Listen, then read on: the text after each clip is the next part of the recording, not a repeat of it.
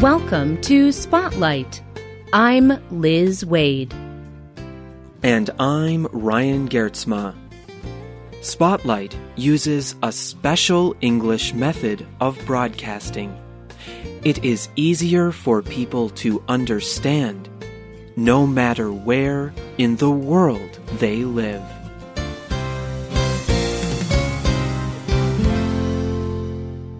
What can this music do to your spirit?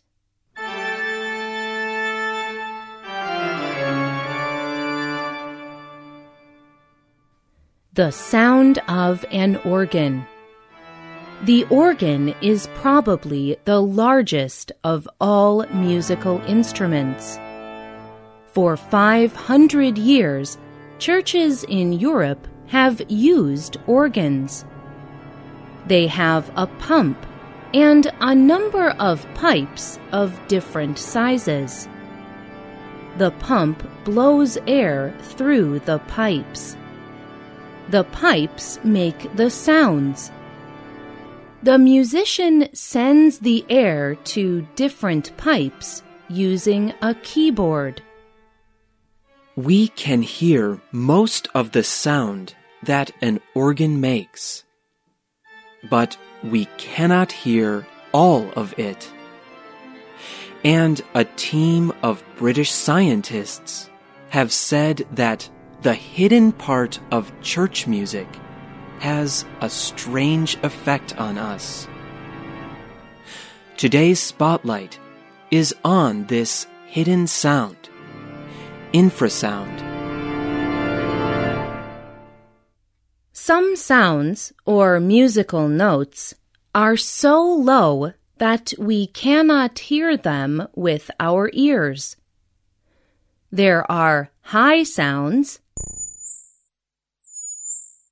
and low sounds. This is the frequency of the sound. Frequency is not volume. It is not loud or quiet. These very low frequency sounds are called infrasounds. The word has two parts. The first part comes from the Latin word infra, meaning below. The second part is sounds, the things that you hear. An infrasound is lower in frequency than the usual sounds that our ears can hear. Sounds that our ears cannot hear are real enough. They can be very loud. They can travel a great distance. But you will not be hearing infrasound now because your radio or computer cannot make the sounds. It would be different if you were in the church standing near the organ. Then the infrasound would be all around you.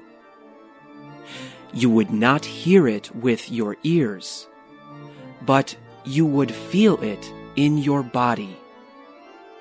Your body would vibrate. It would move slightly. You would feel the vibrations in your chest especially. Infrasounds are real sounds, even though the human ear cannot hear them. Scientists in England did an experiment with infrasound. They tested the idea that infrasound can produce emotional or spiritual feelings. They built a machine that makes a very low frequency sound. They hid the machine in a building in London that is used for musical performances.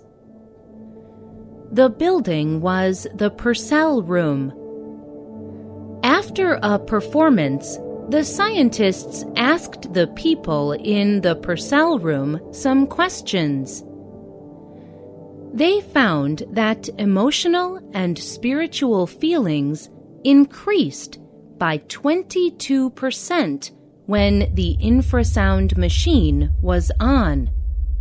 This is strong evidence that the low-frequency sound was affecting people. A scientist from the University of Hertfordshire, Professor Richard Wiseman, was involved in the research. He told the BBC, "Some of the experiences of the people listening to infrasound included shaking in the wrists, a strange feeling in the stomach, increased heart rate, feeling very worried, and a sudden memory of some sad event. This experiment was done under controlled conditions. It shows infrasound does have an effect.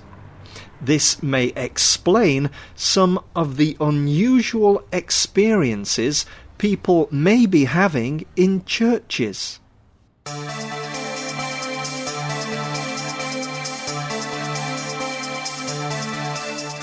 These strange effects appear in other places where there is infrasound.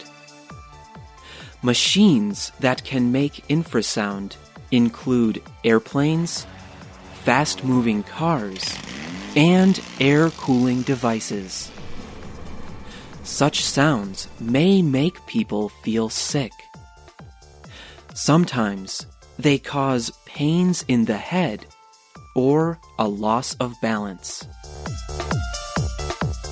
Scientists can also use infrasound to measure distant events. For example, earthquakes make infrasound. These sounds travel a very long way.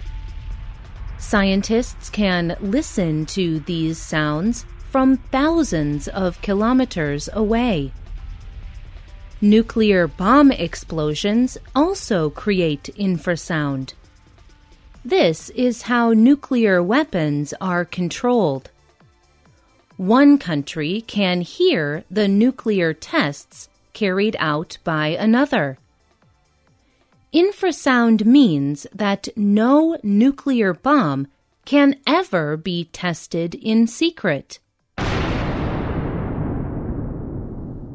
There is a theory that birds use infrasound to know where they are.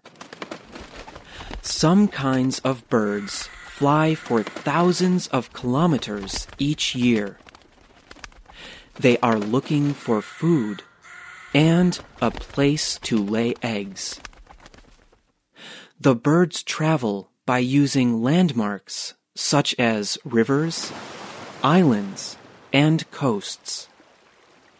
But they may also use infrasound waves created by the wind and weather. This would help them to avoid bad weather. It is difficult to test this theory. Birds have wonderful skills for finding their way around the world. Infrasound is probably only one of several methods they use. Another creature using infrasound is the elephant, the world's largest land animal. The biologist Katie Payne studies the way that elephants use infrasound. She wrote a book about African elephants called Silent Thunder. The book shows that elephants can find members of their family over long distances by using infrasound. One elephant can signal to another 3 kilometers away. The interesting part is the way Katie Payne discovered this infrasound. One day, she was close to 2 elephants. The elephants were communicating with deep, rumbling sounds. Pain felt these sounds more than she heard them. It reminded her of being in a church as a child.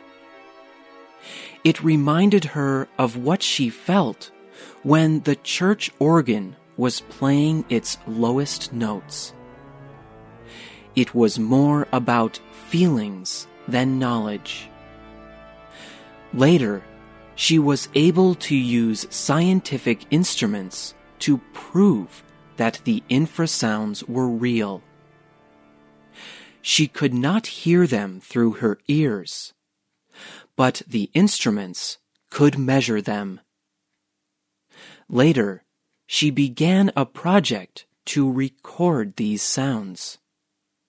She is trying to understand more about elephant communication.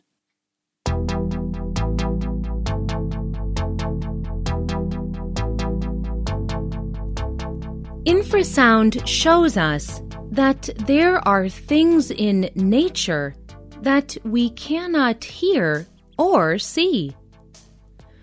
Our ears and eyes do not tell the whole story. Few of us would have been able to feel the sounds made by the elephants. Few of us would have made any sense of the feelings caused by the church organ or airplanes. These things help us to remember that what we can see and hear is not all that there is. Have you felt infrasound where you live? What caused it? Leave your comments on the script page for this program.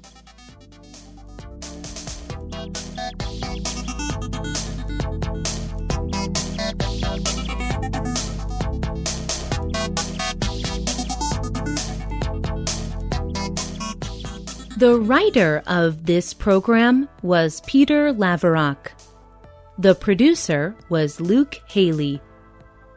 The voices you heard were from the United Kingdom and the United States. All quotes were adapted for this program and voiced by Spotlight. You can listen to this program again and read it on the internet at www.radioenglish.net. This program is called Hearing Mysterious Infrasound. You can also leave your comments on our website, or you can email us at radio@radioenglish.net. You can also find us on Facebook. Just search for Spotlight Radio. We hope you can join us again for the next Spotlight program. Goodbye.